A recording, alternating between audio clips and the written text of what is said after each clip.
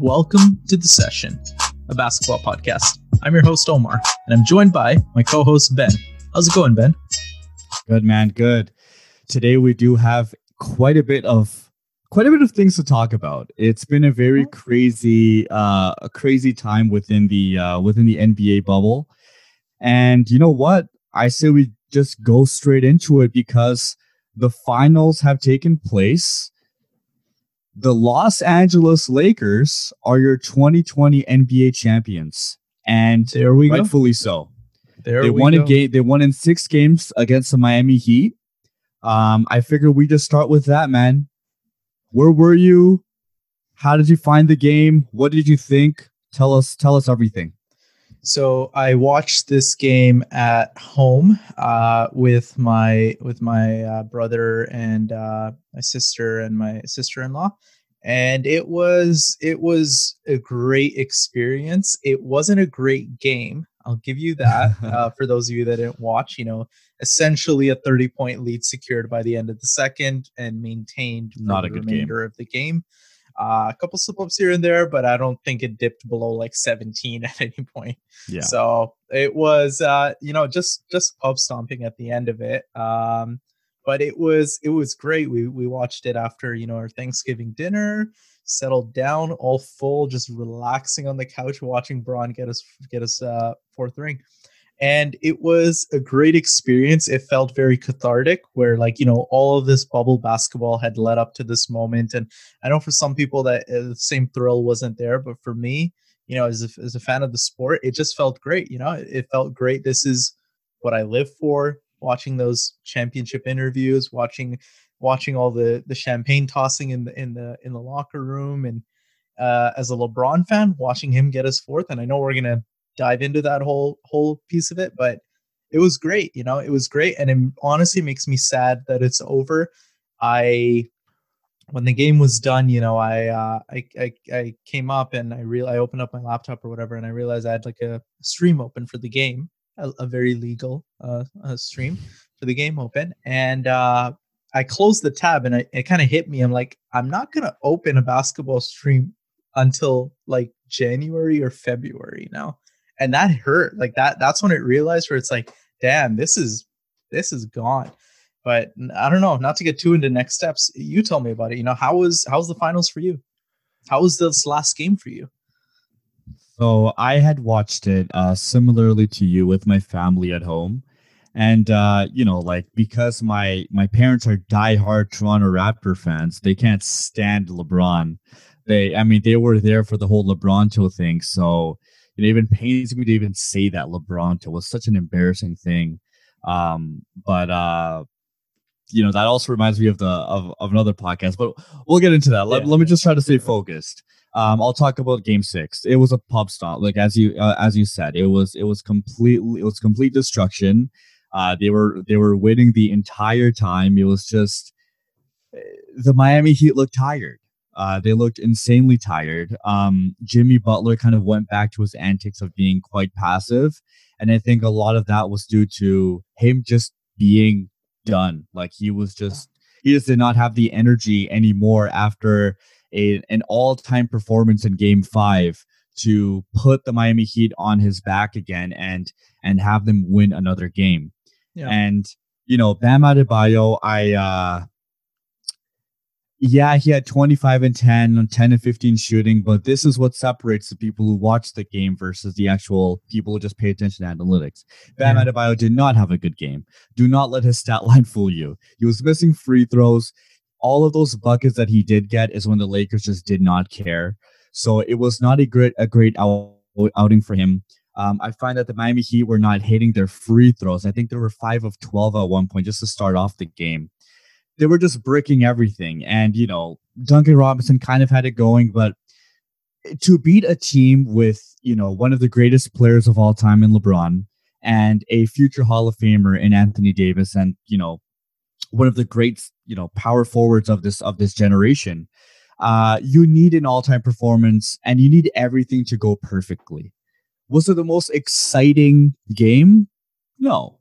I'm going to be completely honest. Everybody wants a little bit of competition. Well, not everybody. Maybe there are some people who just wanted to see LeBron and Lakers just win it, and that's Yeah, that. But yeah, for me personally, I wanted to see a little bit more competition, and so it was kind of I was hoping it'd be at least a little bit of a nail biter just to the end. I didn't mind the Lakers winning in six. In fact, I had them winning in six, but I would have expected it to be a little bit more competitive throughout this last game. But in all honesty, just looked tired. Um, that being said, though, it's huge. The Los Angeles Lakers, I think that we kind of get lost with all the other narratives, but this is a team that hasn't tasted victory since 2010, right? They haven't been to the playoffs in a very, very long time. I think it's also similar. When it 2012 is it since they've been to the I playoffs? think it's like a 6 or 7 year drought. I think it is. I forgot exactly what year it was, but it's been a very long time. Mm-hmm. And for them to win this championship, it's a very big deal for that team. It's a very well decorated team as well for that franchise. All of them getting them, all of that, like this victory is a lot bigger than just LeBron getting his fourth ring. It's a lot bigger than that. It's Los Angeles kind of being, well, hey, we're respected again. We're the champions. Yeah. And if you ask me, I don't see them finishing up anytime soon. Even LeBron said it himself. He has a lot of years in him. And the way he was playing, I saw this one stat. I was on Reddit. Apparently, he had the most efficient game since Prime Shaq, or the most efficient playoff series, or something of that sort. He More shot than that. better. He shot better from two, so like at the rim and mid range and all that, than Shaq ever did in the playoffs. And we're talking about the most dominant big man in all of NBA, in the entire sport that has ever seen. You can have your debates on GOAT talk, but in terms of dominance, I'm not giving anybody a hand over Shaquille O'Neal. So for LeBron James to do that, that is almost unfathomable. It's so difficult to comprehend at year 17 him to play at this level. And honestly, it's not a joke. That stat over there too. Don't even let the numbers fool you, Ben. We watch these games. Was LeBron open at the rim when he would drive? He had 3, 4, 5 defenders on him when he would go to the rim. And the way he'd split the defense, the way he'd switch hands, the way he would just find an opening. I was talking to Ali about this, and maybe this is our transition into LeBron talk. And we're watching game 6, and there's this moment, I'm forgetting what quarter it was, but LeBron, ball gets swung to LeBron, and he's just holding it. He's in the mid-range, and he's just holding, and he holds it for maybe 5-6 seconds, and then he just accelerates at this phenomenal speed, goes layup, beats his man, and you're watching the replay, and initially you're thinking like, oh, why'd the ball stop? What's happening here? And it's like he's playing a different sport. Everyone is playing basketball, but he's playing a completely different sport. He's on another level, and he waits. He sees what the defense is doing. He sees all the off-ball movement. He waits till Dragic takes one step in the opposite direction as a help defender, and he knows Dragic can't pivot and change positions quick enough. And he bolts, and Dragic is left standing there like a statue. His IQ is just unbelievable. It's unbelievable. He is one of the smartest players of all time. In my opinion, he is the smartest player of all time. The way he can, and I don't know if you saw Gilbert Arenas posted on IG. He posted an IG post congratulating LeBron, and what he's saying is like the first time he met LeBron, I think LeBron was like, I don't know, 17 or 18 or even 16 or something like that. And he sees LeBron, and he goes into LeBron's house, and LeBron and his wife are sitting there, and they're watching basketball, and they're watching 8 games of basketball at the same time. They have 4 TVs. Each TV has 2 games going on, and it's whatever. It's women's basketball, hardwood classics, whatever's on in the NBA right now, reruns, all these things. And they're watching everything, and LeBron's taking it all in. And Gilbert Arenas looks at him, and he says, and I'm paraphrasing the story, he looks at him and he says, damn, this guy's going to be smart, This guy is really studying. He's a student of the game. He's learning everything he can. Few years later, LeBron's in the league, and I'm forgetting what year this was, but they were playing the Wizards in the playoffs, and Gilbert Arenas was on the Wizards at the time. And he goes over to LeBron's house again. They're friends at this point. They respect each other. He goes over to LeBron's house. This time, LeBron's there again. He's watching 8 games of basketball again. This time, he and his wife are sitting taking notes. They're taking notes. They're noticing plays. They're noticing play calls. All this stuff. Gilbert Arenas sees him and he says, that's not going to help you, right? That's not helping you. I'm still going to whoop your ass. Like when it come to playoffs. LeBron looks up and he says, "We're going to win. We're going to win game 1. I'm taking game 1," is what he says to Gilbert Arenas. He's like, all that studying isn't going to help you. We're taking game 1. LeBron goes on to take game 1 and win that series. And in that moment, Gilbert Arenas realized this is the smartest player. This is the smartest. The way he is humble about it too, in that some players think they know everything, but the fact that LeBron every day devotes himself to learning more about the game, that mind of his is absolutely untouched. And I know you remember the post-game interview where they were asking him, I think this was 17 or 18, where they're in that playoff run where they're asking him about a certain play, and he just starts like a photographic memory. He just runs through it. Well, I think he has one. I think he definitely has a photographic memory. But now that we're kind of on the talk of just like LeBron's excellence, and like I definitely want to, as mentioned before, you want to appreciate it. And like my cousin Isam, he tweeted this one thing that I thought was, at the end of the day, we're still watching a generational talent, and to kind of you wanna take it and appreciate it as it is, because the moment that LeBron is gone, there's going to be a void in the NBA that no player currently is going to be able to fill. It's way too difficult to fill someone with that big of an impact on the sport. But on my thing about LeBron's excellence, and one of the more recent stories that I heard about him, we can talk about Game 6 and how he had like 29 points on ridiculous efficiency, and near triple double, or maybe I think he even had one. I forgot exactly what the stat line was, but it's a LeBron game. And what's crazy is how we're normalizing the fact that it's year 17 LeBron, and we still expect such a high output from him. And on top of that, he's still delivering. Every single time that he had expectation, with the exception of a couple of duds, he's always exceeded those expectations. Coming to the league as the chosen one, giving people, forcing the torch onto him, and him willfully taking it and coming out and playing as LeBron James, not dying under pressure, doing really well, is unbelievable. And again, on the big stage, here he comes again, and here he is being LeBron James. Yeah. It's crazy to watch. The way he plays, his athleticism, how fast he is, his IQ. You can see the way that he thinks. You can tell, because that Dragic step that you're talking about. What my brother kind of got me into doing now is looking not at the ball, but at everything else. Mm-hmm.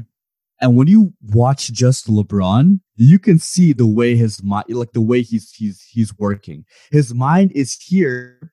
It's like his hands are over here. He's handling the ball, but his mind races to like, what's going to happen if, it clanks off the rim and there needs to be a board. He's going to position himself in the right way. And it's funny because you can actually see it as you're watching the game. This kind of reminds me of, another podcast that I've recently really been liking. It's the JJ Redick podcast. Mm-hmm. It's him, and I believe it's like a part of the Ringer. It's JJ Redick, of course, and his co-host Tommy, and they recently had an episode with DeMar DeRozan. Yeah. Shout out to Debo. And you know what? I will say this about him. I love that guy. Yeah. I love DeMar DeRozan. Yeah. But if you ask any Raptor player, will they do the same thing? 10 times out of 10. You're going to say that, you got to get rid of him to get another piece. That's just how it goes. 100%. But he's one of the most real, authentic, genuine NBA players. Somebody who you just know is real. Yeah. Who just unfortunately doesn't have that skill level to be a superstar, but he is who he is, and you can tell how much he tries. It's so hard to root against DeMar DeRozan. Mm-hmm. But in the story, he was mentioning in the LeBronto. I hate saying that, but LeBronto years.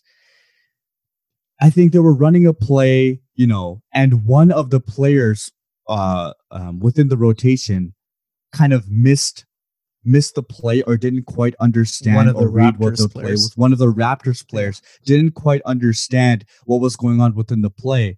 And lo and behold, LeBron James comes and says, you got to do this, this, and this. This is what the play is. He's letting the Raptors player know what the Raptors play is. The level of like, you know what kind of trash talk that is? It's not the KG, oh, I'm gonna yell at your face. I'm everything. I'm the best. It kind of reminds me of Tim Duncan's level of trash talk because he was the funniest.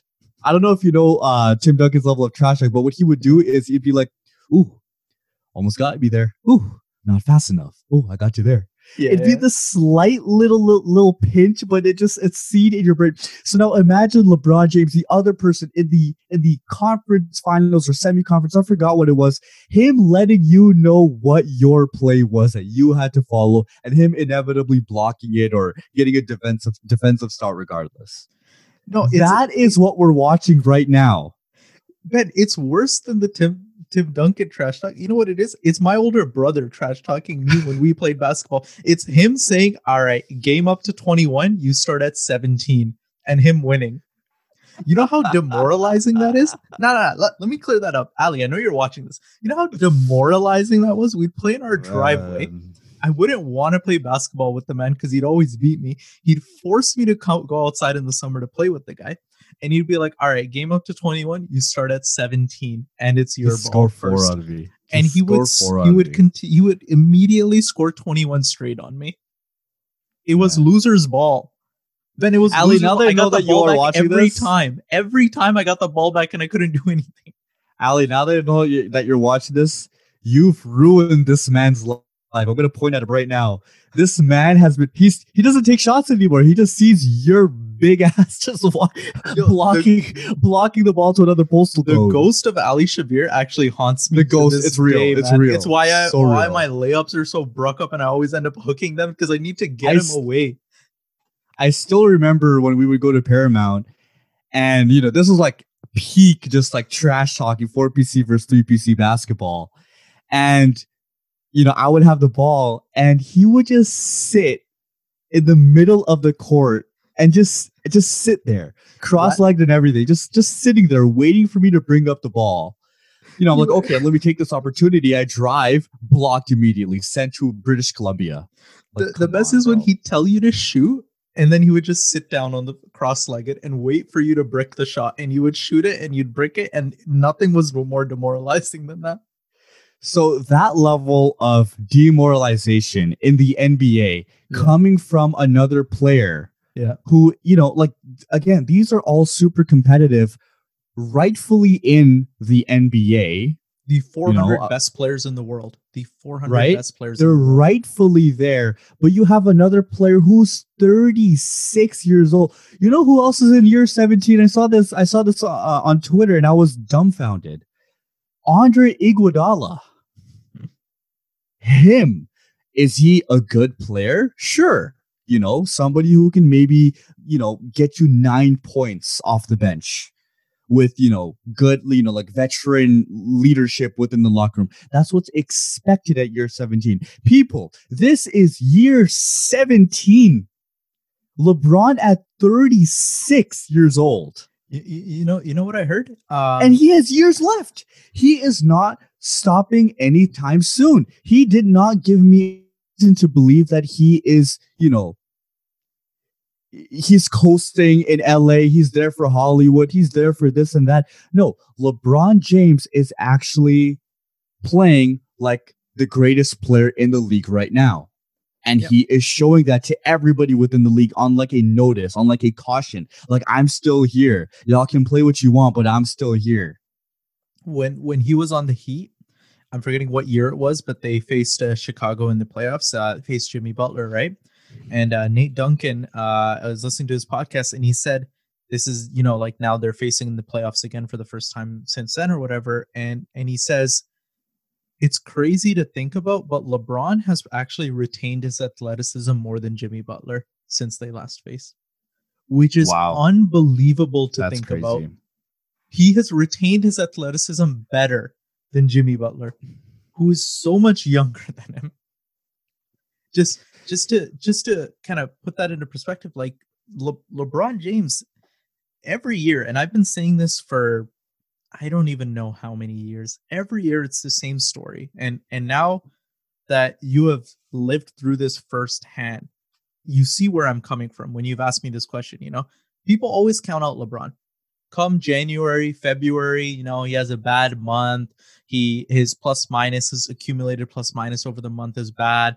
Teams had some defensive lapses, whatever it might be. People start counting LeBron out.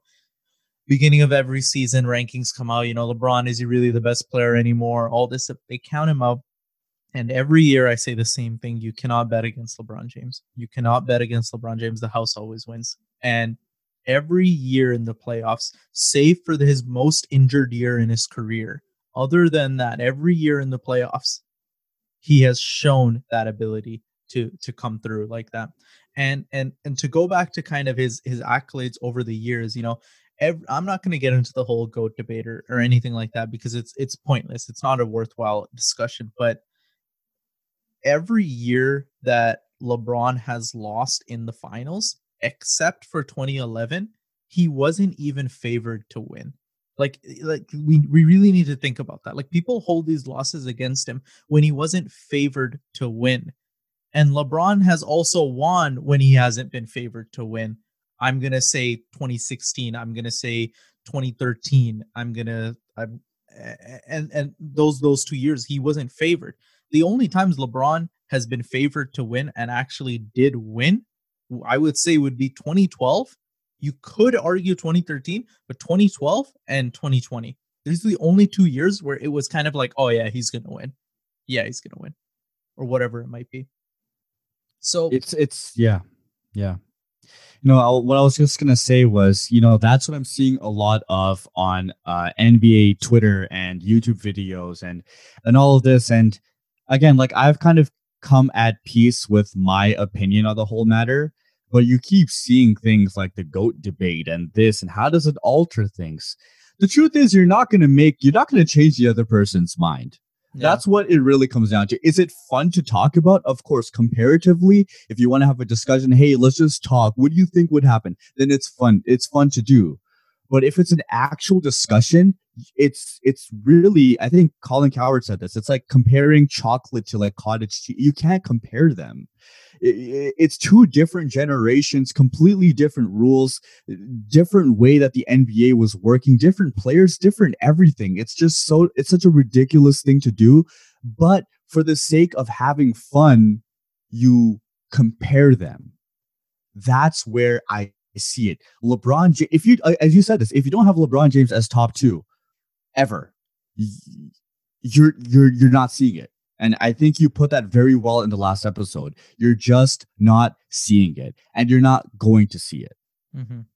If so far all of these different things have not proven to you that he's at least top two, whether it's one or two, it's completely up to you.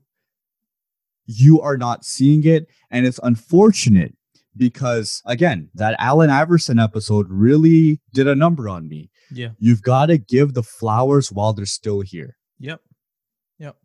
You've got to appreciate greatness while it's still here. Yeah. Blindly hating, it's fun to troll and have fun, whatever. But you got to give the flowers while they're still here. And LeBron James, fortunately, is still here. He's still playing at an extremely high level. And fortunately for us, he doesn't look like he's slowing down anytime soon. And you know what's the scary part about it? I saw a tweet on Twitter. I'm forgetting the name and I feel bad, but someone tweeted right after they won. It's like, and the Lakers are going to get better next year. And when you think about that, you're like, that's actually scary to think about. Like a lot of people roasted some of their signings and they did all this, and they're just gonna get better. They're gonna get some of their players that didn't play during this restart. They're gonna re-sign some Bradley. people. They're gonna potentially make some moves on the margin. They're gonna they're gonna get better. And that's scary to think about. And I know Yeah. there are going to be other teams. It's going to be a different landscape. The competitive landscape is going to look different this year. But in a vacuum, if you're talking about just this team, which direction does this team go? This team gets better, and that's fun. That makes me excited to see LeBron continue to compete at that level going forward. And you know what? I think that's a good transition to the rest of the Lakers team because, like we don't want to spend an hour long just talking about LeBron and Yeah. Anthony Davis balled out, and I think this is what happens when you work with or when you have another superstar with you, like you are going to learn a lot. And what really did it for me the most was Anthony Davis. He didn't look like, a lot of commentators said like Anthony Davis, like he looks like he's a little fragile. He's not easy going to work with LeBron when it comes to the big, like the big show. Is he going to be able to perform? He came dropping bucket after bucket, Yeah. 25 points per game on high efficiency, not messing up free throws, playing defense. That if he didn't play defense on Jimmy Butler that one game, it could have changed the series a lot. It could have been a potential game 7, and who knows what happens. But he played defense when it mattered, and he played really well. Anthony Davis, I am so happy that he is getting his ring because he's one of the superstars that deserve to be decorated. He's an extremely talented. He can shoot the ball. He can drive. He has a post game.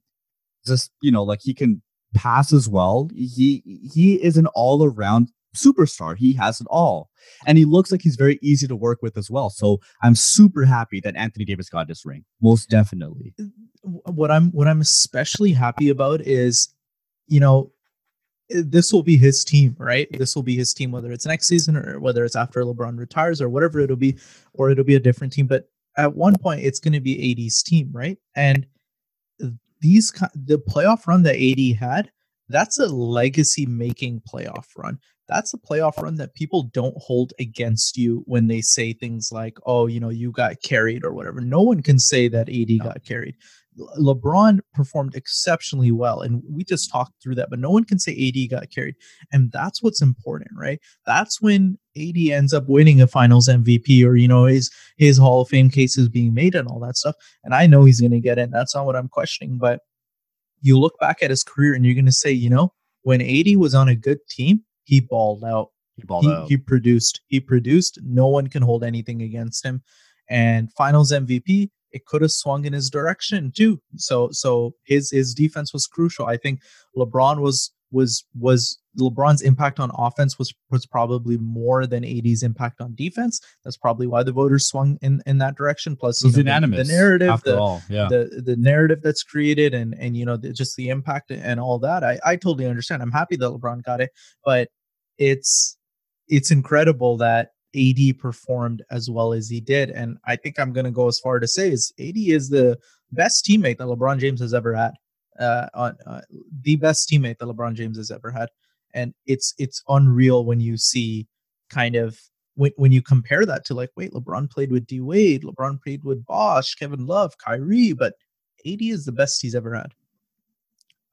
And the way I see it is because, we've had this discussion before, but the importance of a big man now, like an all around big man, is you're kind of like the jack of all trades. You're big enough that you can tower over a point guard, so they're not going to do anything to you, but you're fast enough. Like, his mid range, he has a quick step to him.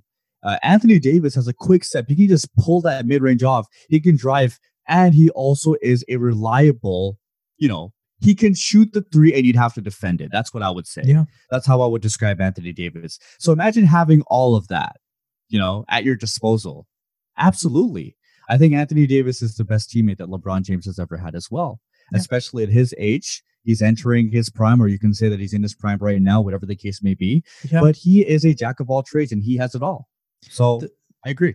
The thing that's often not stated when it comes to big men is big men in the NBA, having them on the court, it's a double-edged sword, right? On the plus side, you have someone that wears out the other team, your opponents. They wear them out, and I'm going to get into that. But on the other side, they could potentially be a liability, right? We know all about that. We know big men getting played off the floor, Rudy Gobert not being on the court in crucial possessions and things like that.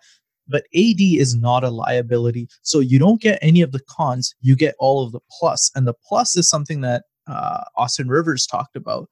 He was on IG Live or something like that, and Yeah, and he was yeah. talking about this. I think you saw, and he's like, the size of the Lakers wears on you. It Yeah. wears on you over the course of a game, over the course of a series, over the course of a season. And it's just like, it's so taxing. And it's something that's not overtly stated in the stats. You're not going to see it in blocks. You're not going to see it in steals. You're not going to see it in like, in all the traditional counting stats that we have, but you just see it in this exertion that's required of the other team. Austin Rivers was talking about like they'd switch everything and then they play the Lakers, and Austin Rivers gets switched onto AD in the post, and it's just like it takes everything out of him to try to alter that shot. AD still gets whatever he wants, but Austin Rivers is so much more tired for it.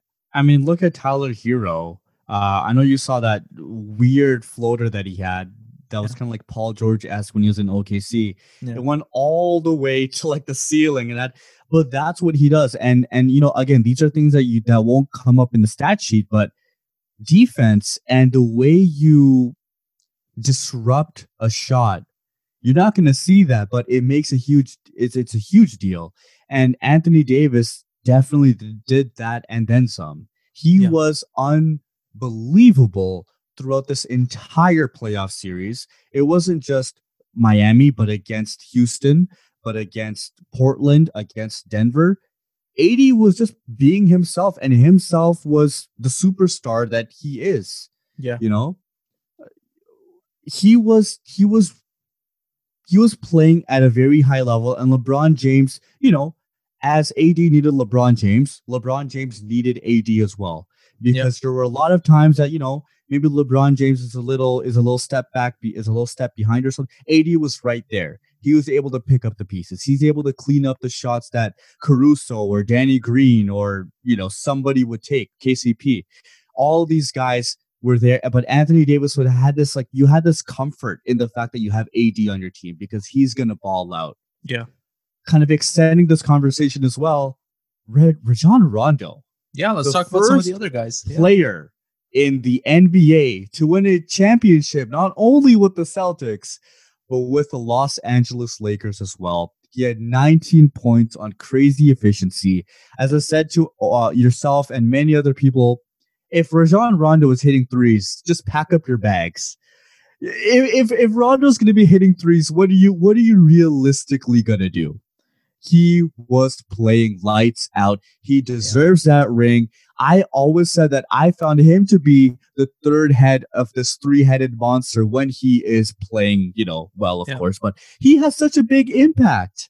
You know, he has such a big impact. And I'm sure on film sessions as well, Rondo is not just gonna, you know, he's speaking up. You can see that LeBron and Rondo kind of had this camaraderie because they're both high IQ minds just coming together. Again, I wish I could be a fly on the wall in a film room between LeBron James and Rajon Rondo. What are they talking about? I love that. But did you see the Rajon Rondo NBA TV interview after they won? No, I didn't get a chance to see it. So one of the questions, one of the questions in that was, they asked Rondo about playing with LeBron and how they fit together, and Rondo was saying he was watching the 2017 finals when LeBron lost to Golden State, and watching how LeBron was playing and all those things. And Rondo said to himself, if I could ever get on a team with LeBron James, there's no one that can beat us 4 games in a playoff series. I saw that quote. Yeah. He said that if I could get on a team with LeBron James, there's no one who could beat us. He's like, their intelligence there, and Rondo, so smart, and he really proved a lot of people wrong, myself included. I didn't think Rondo deserved to be in that rotation based off of some of the regular season play that I was seeing. But this kind of goes into this broader topic that I guess, and we don't have to get too into it, but it's about, we only judge the way we assign value to things when we judge them, how good a player is or how bad a player is by using the tools that we have in our disposal, right? The apparatus that we have. But it's almost as if think about when we use standardized testing to judge someone's intelligence. Yes, it might be an indication, but you can't say just because someone did good or bad on a test that they are smart or they're not smart, right? Like we understand that now as a society that there are different types of intelligences. There's that a test can't capture the full breadth of someone's intelligence, right? That one test isn't going to tell you if someone's smart or not. And it's almost like when we judge these players during the regular season, we watch how they're playing in the regular season and we say, oh, Rondo's so bad. He's not a good player. Oh, LeBron's coasting on defense. LeBron lost it. He's washed or whatever.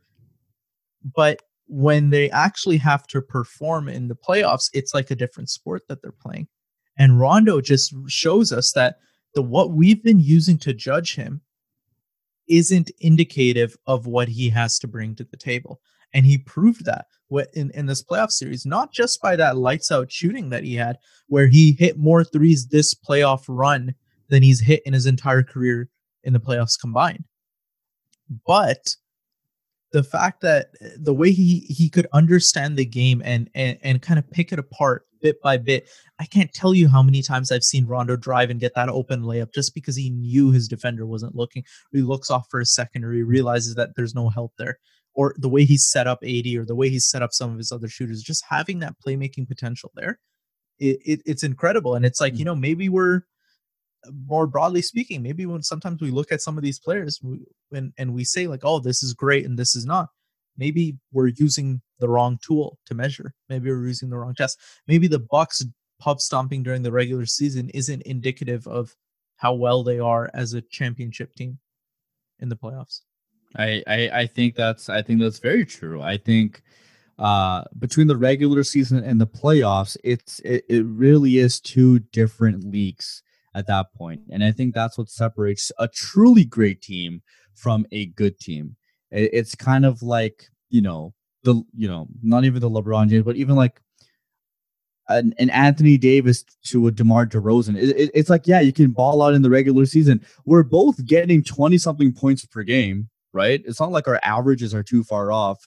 But in the playoffs, how are you performing? It's much more than the stat sheet, right? It's a lot more than the stat sheet. And Rondo, similar to LeBron James, when watching him, you can see the way his mind works. He's calling these plays. He's looking at, the floor and guiding people, telling AD where to go. He needs a screen right here. You need to go far to the left, go to the corner. And then they get the ball. KCP gets a three. It just works. Anthony Davis gets a lob. It just works. Rondo's IQ, extremely intelligent player. And on top of that, he also has what old heads would call, it seems to me like that mindset of just a very competitive, like him and CP3, they hate each other because they're so similar. You know what I mean? They hate each other because of that. They're the exact same type of personality and player. Yeah. Both extremely smart, but that's just what it is. Really happy again for Rondo for being able to get this ring, and huge congratulations to him for being the first player to get it for the Lakers and for the Celtics. I know Paul Pierce is somewhere out there like, man, Ray Allen got one with LeBron and Rondo got one from LeBron. What does this mean? Man, and I want to move on to some of the other players, but just the last thing on Rondo. I mean, this was something that I realized. Playoff Rondo was something I learned firsthand in 2017 when he was on the Bulls. Was that when he was in Chicago? Chicago, up 2-0. Up 2-0. Against who again? Against the Boston Celtics. Against the Celtics. Right, the Celtics. Yeah. This was, unfortunately, the series where IT's sister passed, right? And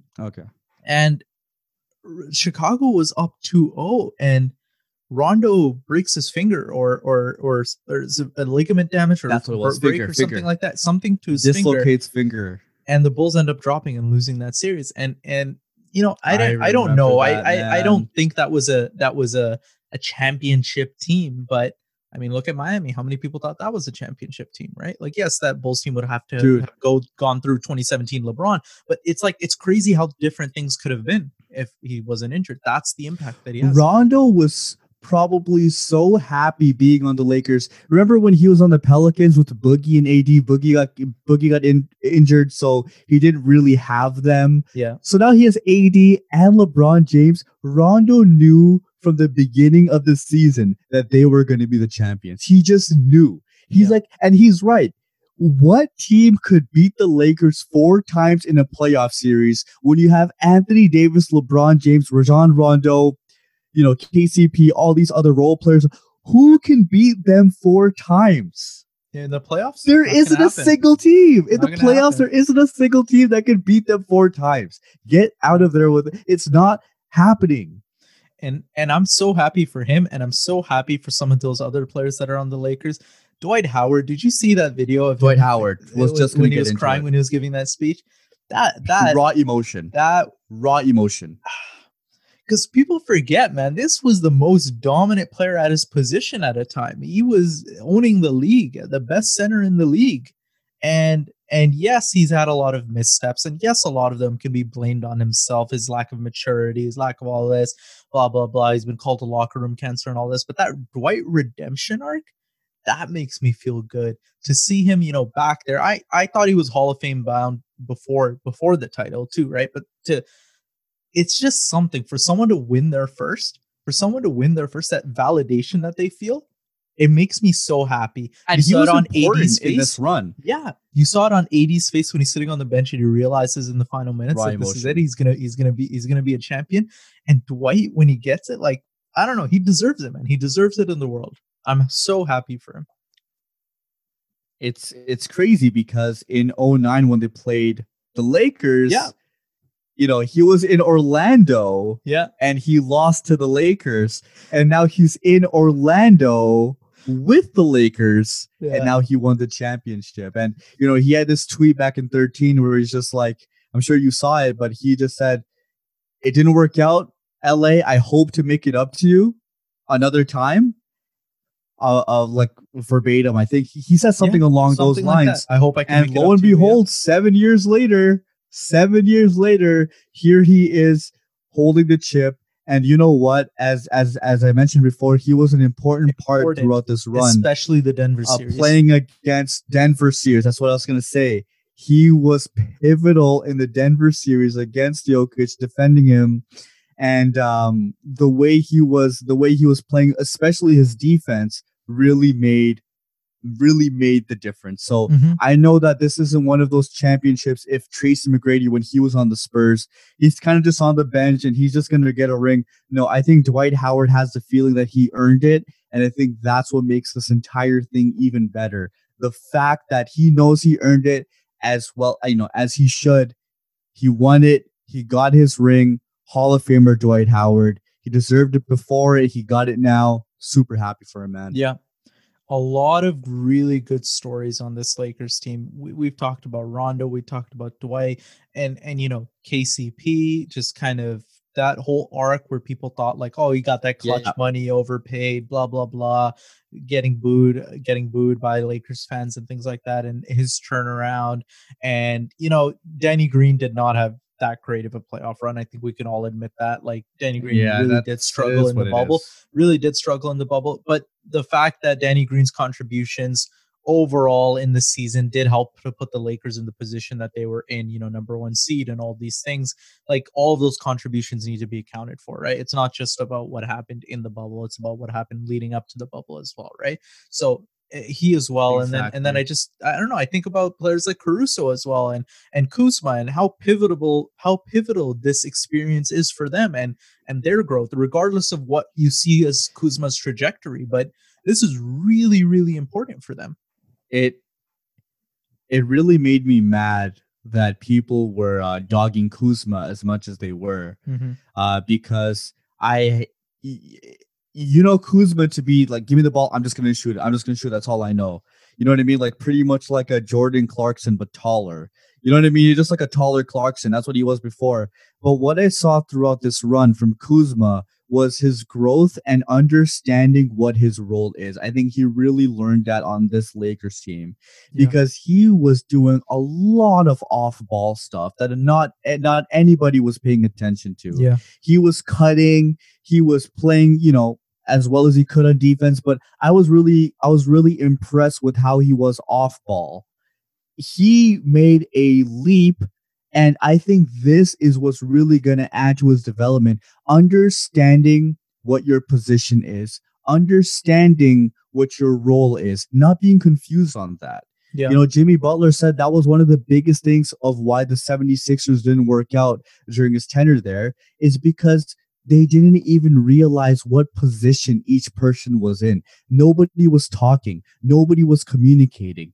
But in a team of James and Rondo and all the other players there, they had this camaraderie and people understood, listen, I'm the guy that's going to get the buckets. I'm going to be the guy that gets the boards. When it's Dwight Howard, I'm going to be the guy that's going to get that's going to get the defensive stops. When it's Caruso, I'm going to get you a spark off the bench. You can trust, but they know their role. Yeah. And that's what makes this a team sport. And Rondo, the 76ers had the talent, but yep, absolutely. Yeah. Absolutely. Rondo was pivotal in that. It's okay. We don't have to talk about the Sixers. And you keep trying to give us examples. Failed. It's okay. It's over. They failed. I know. But honestly, like, you know, a lot of players, too many to name. Yeah. But I think the last thing on my end is, like, I guess we know who the Greek freak is, right? The younger Antetokounmpo. Kostas. So there we go. That is, you know what, I think that's a good way to, you know, of course, shout out to Frank Vogel as well. I think he was able to coach the team. Rob Pelinka, Jimmy Buss, all these guys. Yeah. They made it successful. They brought the Lakers back to what it used to be. Hopefully they can continue on with this momentum that they have and repeat it and do what they've got to. But, you know, I'm excited to see the Lakers' future. Now let's move on to the Miami Heat. Yeah, let's give them their due course. We gotta. Jimmy Butler, 2 all-time performances in the finals. Game 3 was a game 3 and game 1. I think it was game 1 and game 3 in which he had. I think it was 3 and 5. 3 and 5. Oh, sorry. What am I saying? Yeah. 3 and 5. Yeah. Sorry. All-time performances. You got a 35-point triple-double. You got a 40-point game on his back. Come on, man. What are your thoughts on losing out on Jimmy Butler as a 76ers fan? Man, I lost out on him twice as a 76ers fan and a Chicago Bulls fan. Okay, it's done. It's over. He might as well come to Toronto and hurt us too. Like, you know how bad you gotta have it? You know how down bad you gotta be to lose out on the same player twice? We could have had him twice. That's how down bad I am. I don't know about you, Omar, but I didn't see this. I'm sorry. I did not. I don't know if you saw this in your infinite wisdom. No. I did not see Jimmy Butler to be this caliber of a player. And anyone who's saying that they saw this coming from him, all-time lies. They're lying. I always thought Jimmy Butler was better than how he was rated, but even I did not see this coming. And he played amazing. The thing about Jimmy Butler is he played to his strengths and by God did he play to them, kind of thing, right? He did everything in his power to get to the free throw line, to create the shots, to play defense. He did what he was best at. And unfortunately, his downfall, I think, came in 2 ways. One of which was he's only human and he just did not have his legs under him after those all-time performances.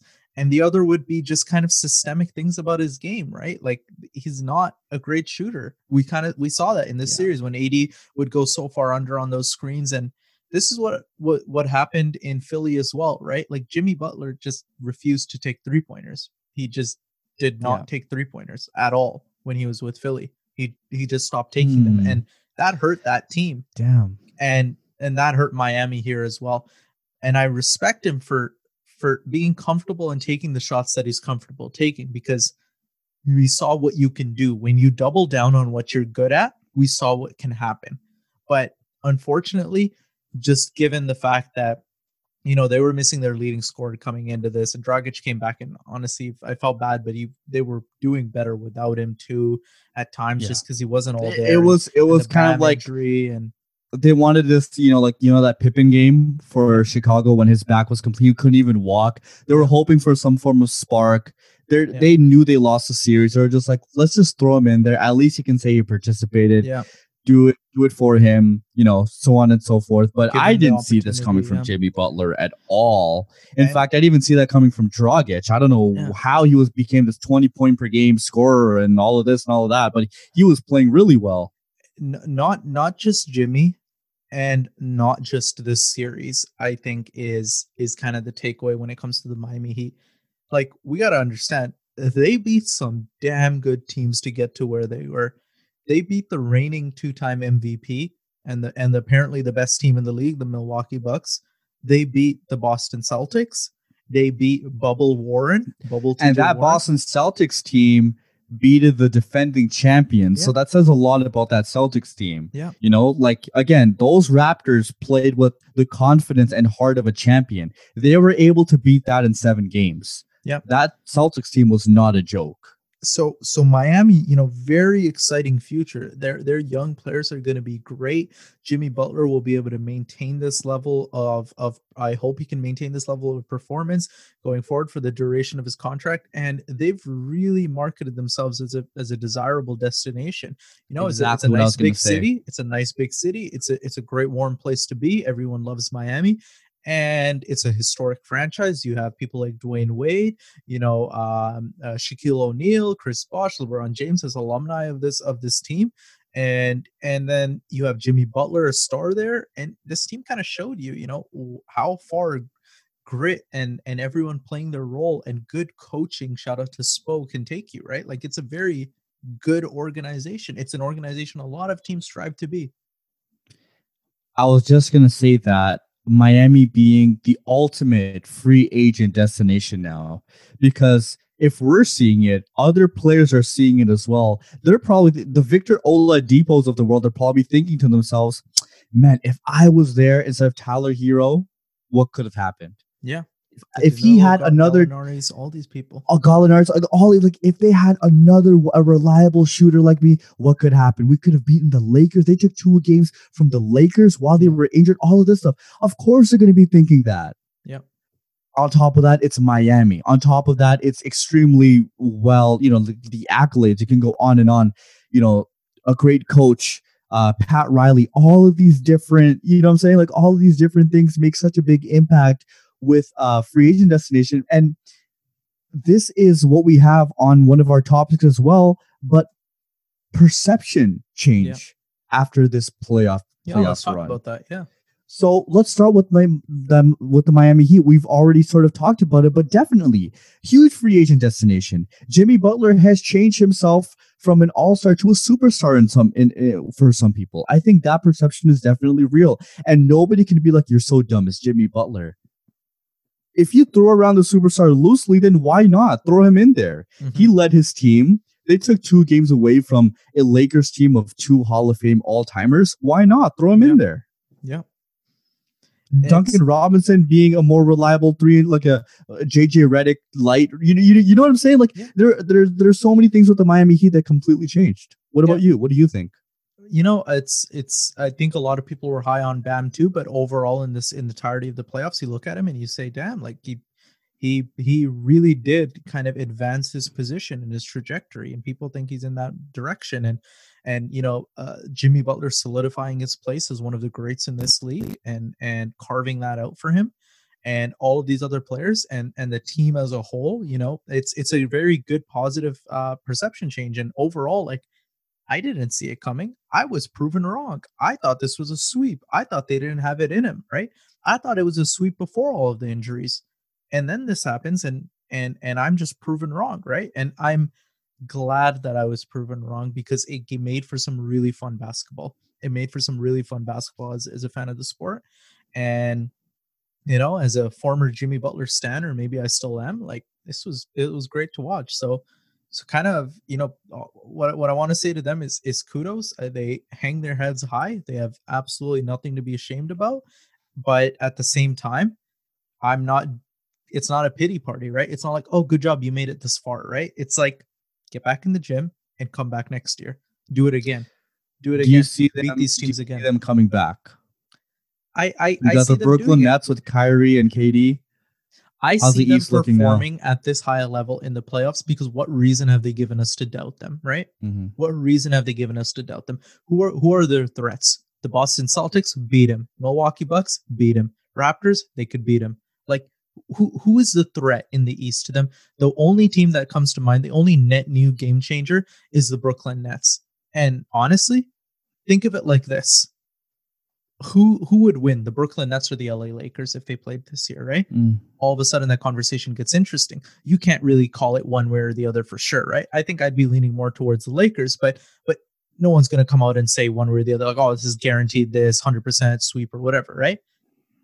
If that's the case, you just have the Miami Heat that took 2 games against the Lakers while they're injured. What do you think they can do against Brooklyn, right? Can they take 3? Can they take 4? You start thinking, right? You start going The down that path. Brooklyn You start thinking, Nets are such a wild card yeah, in the league right now. They yeah, have a new coach, they are meant to be a finals contender type of team. On paper, you got LeVert, Jared Allen, Dinwiddie, all these great, amazing role players. A bunch of KCPs around, Kyrie Irving and Kevin Durant, yeah, spearheaded by Steve Nash, who is again a new coach but a very smart player. mm-hmm. How well that translates, it's still up in the air, but that's what I mean by them being such a wild card team. It's so difficult to say where this team is going to be, how well they're going to place. We can kind of spin around in circles just talking about it, but ultimately, if it's a perfect world, Brooklyn, I have them really high, Yeah. but it's not a perfect world. And Yeah. you have Kyrie Irving and you have Kevin Durant, who are the most sensitive superstars this league has ever seen. Yeah. So it's hard to say where that's going to go. Exactly. And we'll get more into that when we talk about kind of like our season preview Potter and all that stuff. But kind of coming back to the topic of perception changes, let me ask you, what are some other teams that, for better or for worse, other teams or players that have kind of changed your perception on them as a result of this bubble basketball? Man, I've learned that, thinking back on the Denver and Utah series, 2 major takeaways. I've learned that the Utah Jazz are never going to go away. They're just going to exist. You're going to forget about them. When you do your 1-8 prediction, maybe you'll forget about the Jazz. They're just going to be there. And Mitchell can ball. He changed my perception with that, that one. Because of how fast things move in the NBA, it's easy to forget about performances.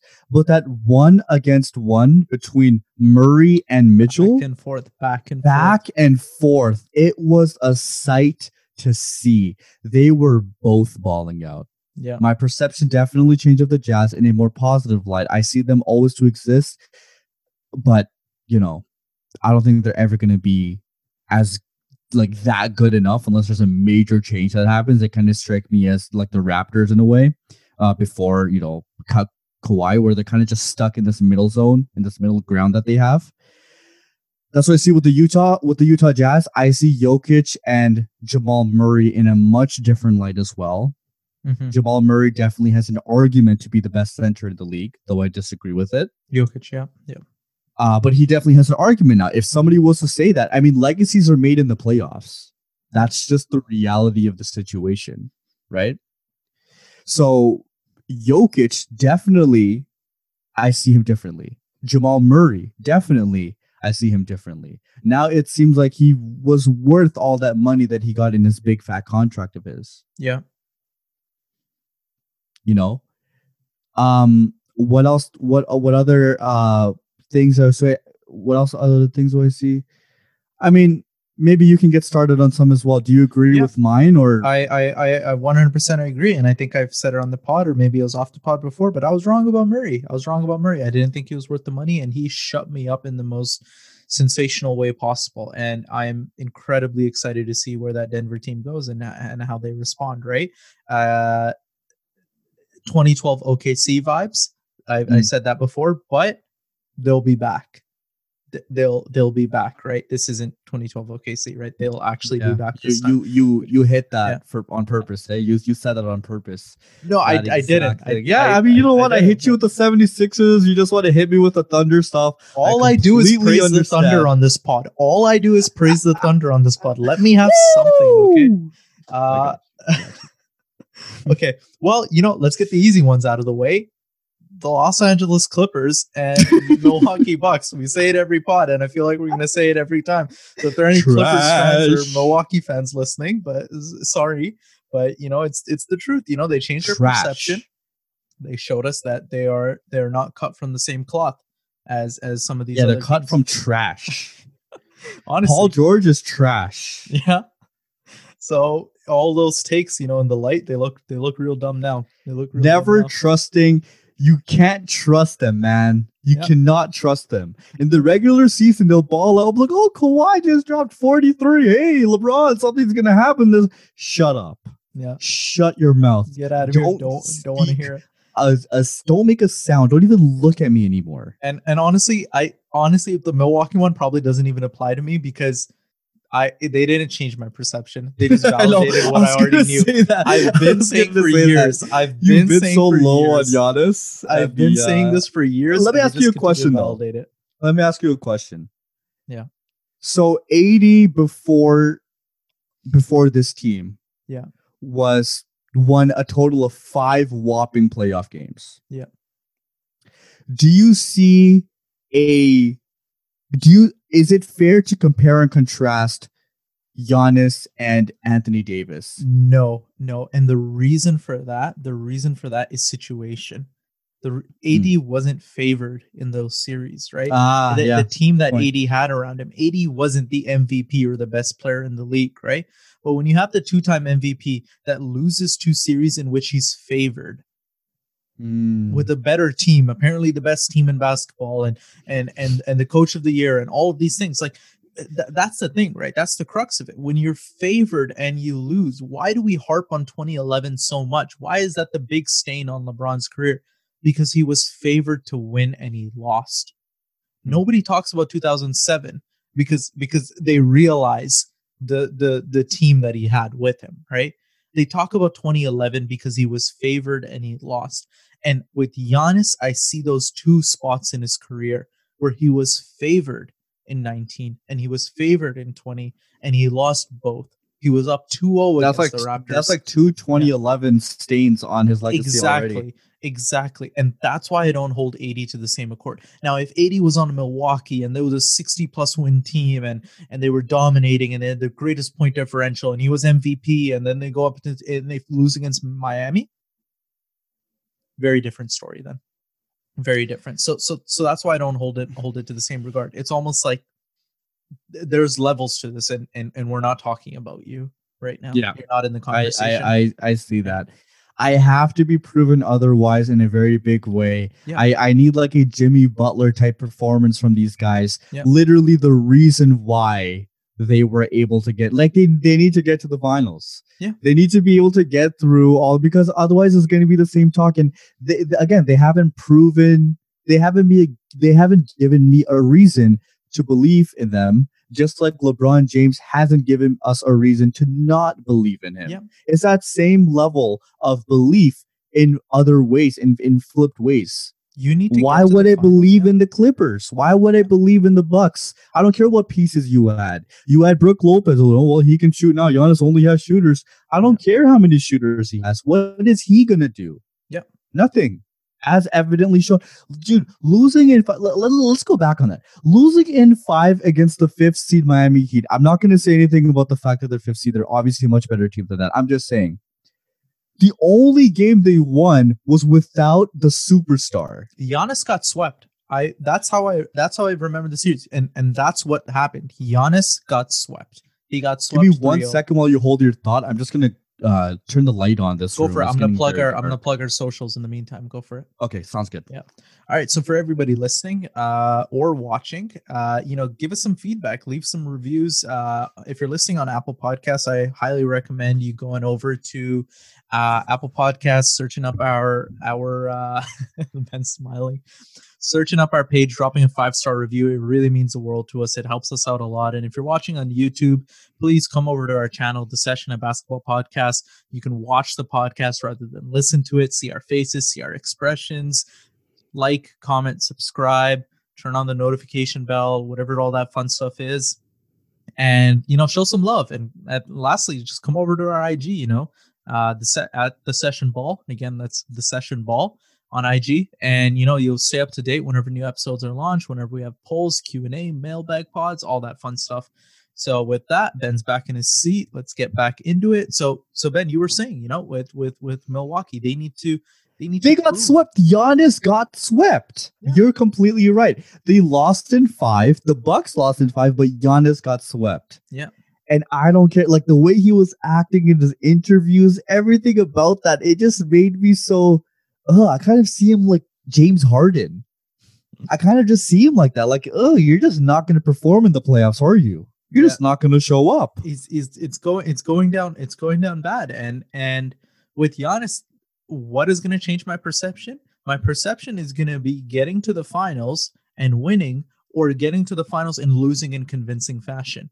Let's say it's this Lakers team again that comes out of the West, right? You had Miami take 2 games against them, right? You had Miami really push them. If they come to the Lakers and lose in 4, they performed worse than this Miami team. Like, you haven't convinced me of anything then. Like, you need to really show me in a big way. So, no perception change for me there. It's what I always believed. It's what I've always been saying, and it's getting real hard for other rude. I'm so no rude. Perception change for me. You always been trash. But I guess a couple more just to be quick with it. Let me think. We've given Luka a lot of love. We've given the Luka and the Mavs a lot of love, and kind of Phoenix as well. Excited to see where those things are. Definitely changed how I feel about those teams. And I guess one more from the East, just to stay consistent, would be the Boston Celtics. I guess the Boston Celtics, where I am ashamed to admit it, but then they're a really good team. They are a really good team, and I didn't think they were, and I thought they would fall apart. I thought they would lose against Toronto, and they are a really good team, and it makes me nervous to see the steps that Jason Tatum and Jaylen Brown are taking. They were a Tyler Hero weird one-off game away from probably or potentially taking the series. It would have been 2-2. Who knows where the series would be, but Tyler Hero just decided to play like it's college, drop 37 points. Come on. I'm sure, but that's the thing. And you know what, Celtics fans? This is what happens. Danny Ainge got some black magic casted upon him, and now you guys are always just going to be in this level of mediocrity. I don't know what else to say. Tyler Hero dropped 37 and they lost the series. What more proof do I need to give you that they're cursed? The Celtics are cursed. AD's dad, you saw what he said, right? Yeah. AD's dad is like, my son's never going to play for Boston after what they did to IT. Like, legit, Danny Ainge, you got cursed. I'm telling you, he got cursed. So the Celtics, while they are a great team, I don't think my perception of them has changed. Okay. I've always seen them to be a good, borderline great team, but I don't see them getting past this, they're not going to get to the finals. I don't see them going to the finals. Mm-hmm. I just don't. I think there's always going to be a team that's slightly better than them, or for some weird reason, freaking Jared Dudley, he's going to get traded to the East. He's going to drop 50 points, and he's going to be the reason why the Celtics lose. Yeah. Something weird, an injury. Something is going to happen that causes the Celtics to not win and get to the finals. But you know what's going to happen every year? The same thing Celtics fans always do. We're not worried. We're not stressed. We got a war chest of assets. We're just going to retool and be back at it to never make the finals. They're persistent. I'll give them that. They're persistent. But Boston's and Lakers fans are like, I can't wait to see the celebration, more videos of that, just because of how entitled that fan base is. Oh my goodness, I can go on and on. But they deserve it. You know what? It's their time to gloat. They got to do it. Yeah, I'll give them that. All right. Well, we've been talking a lot about basketball. So why don't we kind of transition into some of our how do we call it, our staple conversations that may end up becoming more and more part of our podcast going forward, given that we're now in the off season. This is where we thrive. We are an off season podcast. That's So right.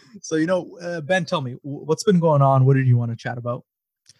So I had a couple of things that I wanted to share with you, but we talked about this off the podcast for a bit. So I am aware that you haven't watched this Netflix docuseries called The Social Dilemma, I have not, right? but You I've haven't been watched in it. many social dilemmas before. Shut up. That was good, eh? I didn't even script that. So, anyways, I watched this maybe a few weeks ago with my parents, and my brother recommended it, and since then it had a very large impact on me, definitely on my brother. He's deleted a bunch of social media apps. Just basically, what this whole thing is about is how powerful and dangerous social media is, and how they're kind of wiring our brains in a way. And when I say they, it's very vague. I'm not going to tell you who they are, okay? So don't ask me who they are because I don't know. But they are wiring our brains in a way to kind of make us like certain things just so we're more, probable of buying this item or watching this video, giving them ad revenue. It's so much more, the algorithm is so much more complex than we realize.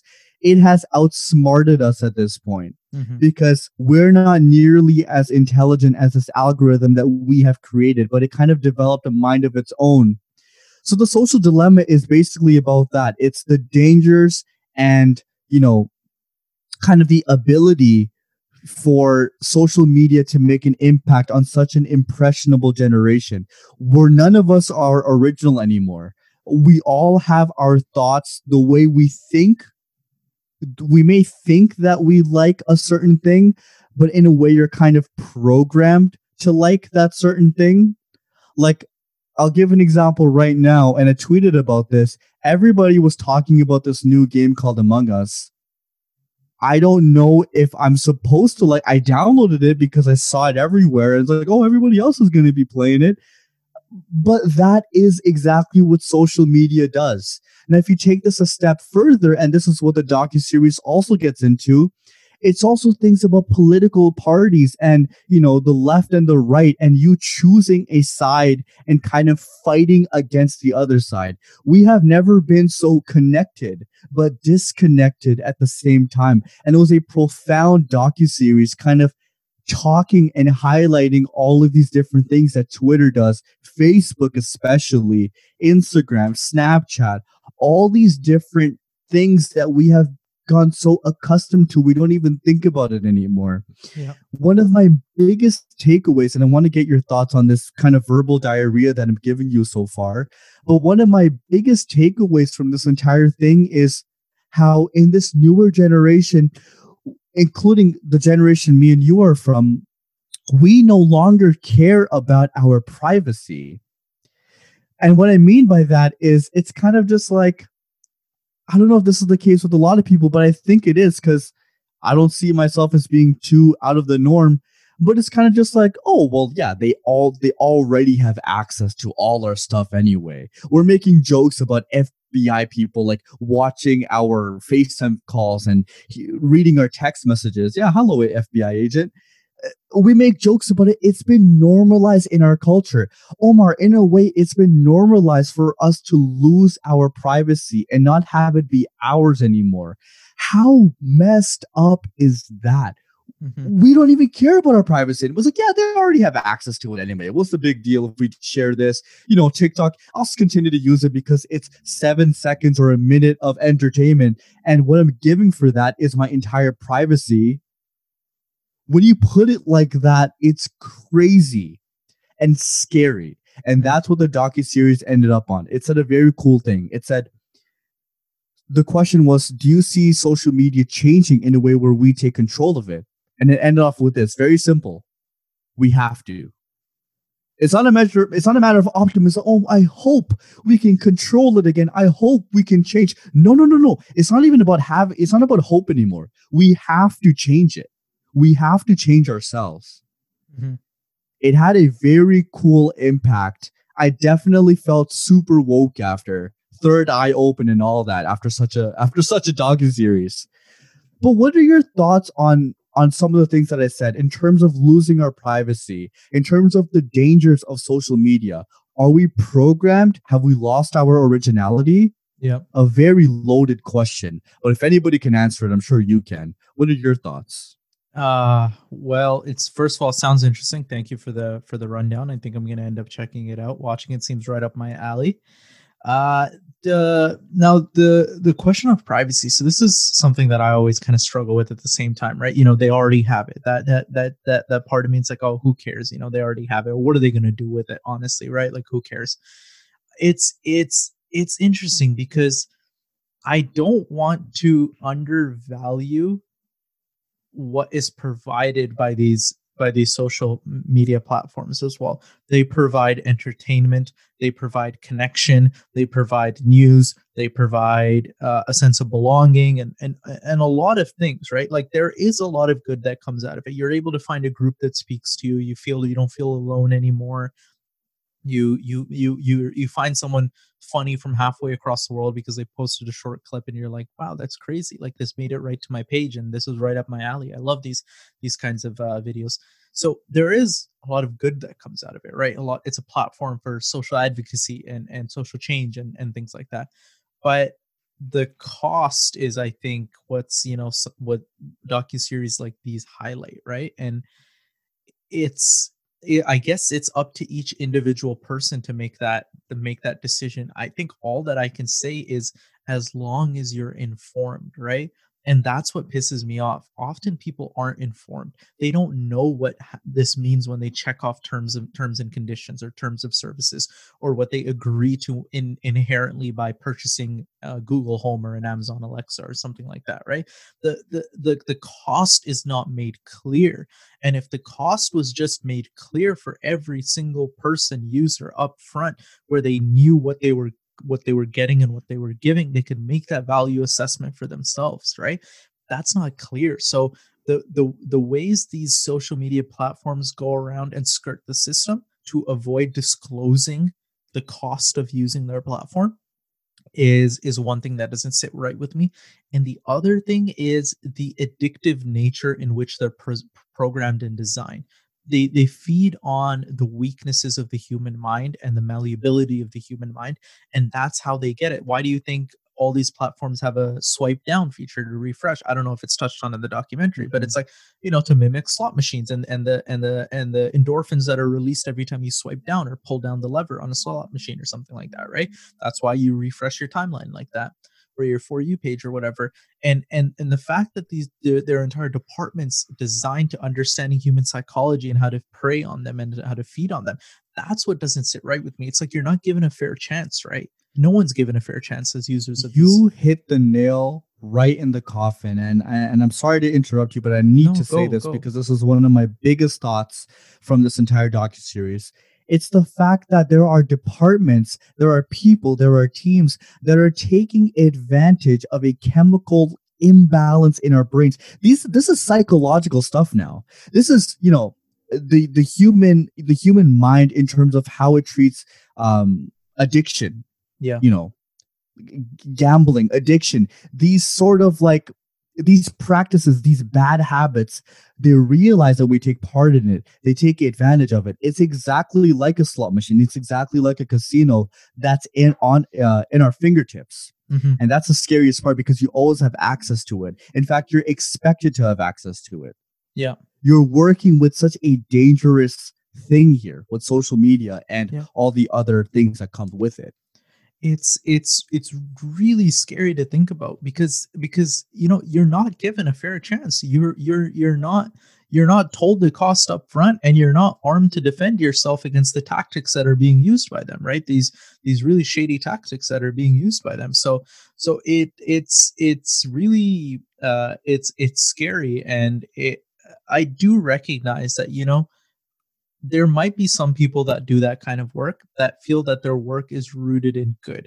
The fact that something can learn my habits, my interests, and recommend me things that are related to that, right? Because like it gives me further enjoyment. It gives me a product that I really did need and I hadn't known about it, but it recommended it to me and I'm like, "Oh, this is great." And the further we go along that road, the more unnecessary decisions can be made in our life through the help of these platforms, right? Like I imagine a world, 20 years down the line that just knows that I'm going to need to buy toilet paper or something like that, or it just knows that I'm going to need a new shirt because I was complaining, oh, I got a rip in my shirt, and my Google Home heard me and it recommended me this product, this new shirt to buy or something like that, right? Part of that seems useful, but then the other side of it is like things like echo chambers that get created because it keeps feeding you more of what you want, or wasteful consumerism and mass consumerism as a result of this. And again, the whole idea of not of are you fairly recommending a product to me, or are you recommending a product by the highest bidder who bought your algorithm or who bought And your service, an and you advertiser? mentioned this before. You mentioned this before when you mentioned the whole part of it pisses you off that people aren't informed, right? Yeah. And this is a thought that I just had as we were talking about this, but it's also like these channels, these social media channels, who are you being informed from? So when you're Mhm. talking about political things or political parties or, you know, things that are very complex, but you're watching this one YouTuber who's maybe recommended to you based off this YouTube algorithm, and now you're in this rabbit hole of this, that, and this and that, and you're being informed, but from a misinformed person.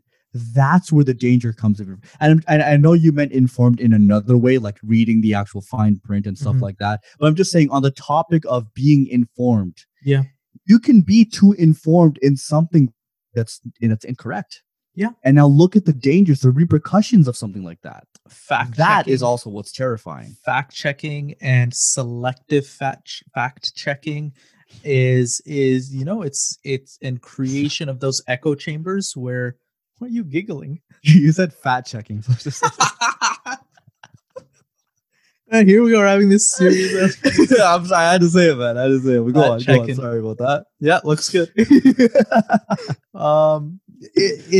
It's and like the echo chambers that are created where people just feed off that feedback loop and go deeper and deeper into that rabbit hole. I mean, it's a big issue, and it's, I don't know, not to get all conspiracy theory and that there, but if you can, an algorithm is something that's created by a human being, and human beings have biases, and human beings are pushed in one direction or the other, right? This is not like this entity that's natural to earth, right? Like, oh, here's a dog, here's a rhino, here's an elephant or whatever, right? That has natural habits and natural tendencies or anything like that, or something about nature. An algorithm is man-made, it's synthetic. And the fact that if your CEO of your corporation has certain political beliefs, or they're getting certain Mhm, tax breaks, or they're in cahoots with something else, and you can guide this channel in that direction, mhm, all of a sudden it doesn't look so fair anymore. This algorithm, we got to remember, is a patented piece of it's a patented asset. It's an intangible asset that's owned by a corporation that is headed by people that have the same flaws that we have, that are susceptible to greed and to corruption and to swinging one way or the other on a political spectrum. So dude. it's too much trust that's sometimes placed in Yeah. these. Like, we think of it as like, oh, the algorithm would never lie to me, but the algorithm doesn't care about you. It cares about the people that make money off it. And even a website like Reddit, Yeah. I'll be the first to say that I've been swayed so many times from Reddit comments. Or like you go in the comment section and like, oh, this is the most upvoted. This has to be right. But this is what I mean by echo chamber. Now, all of a sudden, everybody's trying to think that way. And if you disagree, you're downvoted. Nobody sees it because you disagreed. Mm-hmm. It becomes a sort of cult in a way where you need to act this way. You need to be programmed to be this way. And that's what I mean by us losing our originality. In a way, it's like you get this false sense of belonging. Yeah. Are you getting a sense of belonging? Yes. But is it truly you? Well, you need to truly reflect and be honest with yourself and actually say, you know what? No, this is my opinion. I'm not being told to like this thing. I'm not being told to get into this. I want to do it because I want to do it. Mm-hmm. And I think it's going to get harder and harder unless we take control of social media and make social media a tool and not a way to control our emotions. We need to use it for what it is. Yeah. Steps that my brother has taken, which I found pretty interesting, was he deleted a bunch of apps. He's like, I don't use Twitter. Mm-hmm. Let me just delete that. I don't use, Snapchat. Let me just delete that. What's the point of having it? And what he does now is he actually turns off notifications. Mm-hmm. He's trying to make it so he controls the tool and the tool is not controlling him. Yeah. And it's just, we've got to take control. We've got to take control of it. We cannot let it control us. It's true.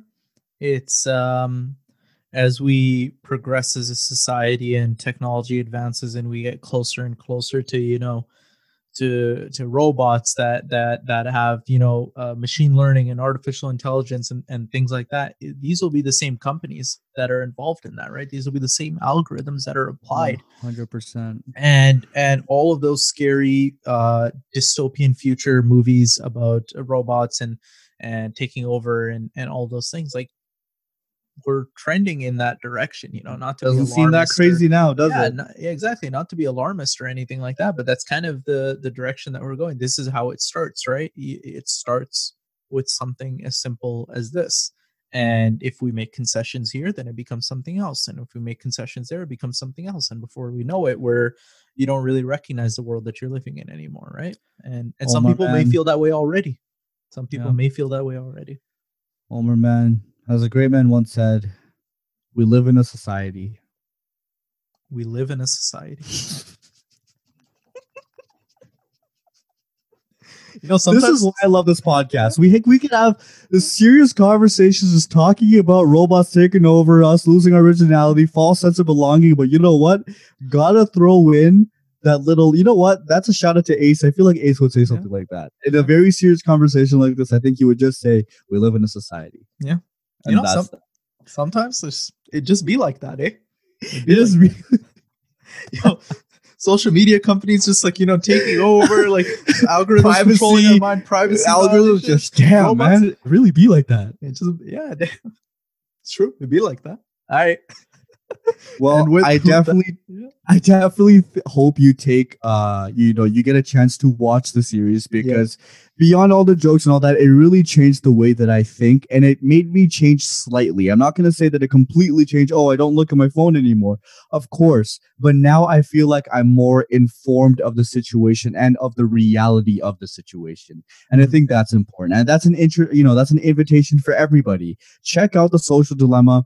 Maybe this right now, what I'm doing is the algorithm. Maybe I am the algorithm. I'm telling you to watch this documentary on Netflix that you have to pay $14.99 per month now. Yeah. I'm doing it. I'm the person doing it. Who knows? I don't even know what I'm doing anymore. I am the channel. But it's still a great docuseries. Yeah, so. Honestly, all these algorithms and social media platforms, they're the evil in this situation. But now that said, guys, come check us out on Instagram at The Session Ball. Follow us there. If you deactivated your IG account, we live in a society. If you deactivated your IG account because you watched this documentary series, please reactivate it and follow us there. You know what, Omar? I think that's a good way to wrap up. Why not, huh?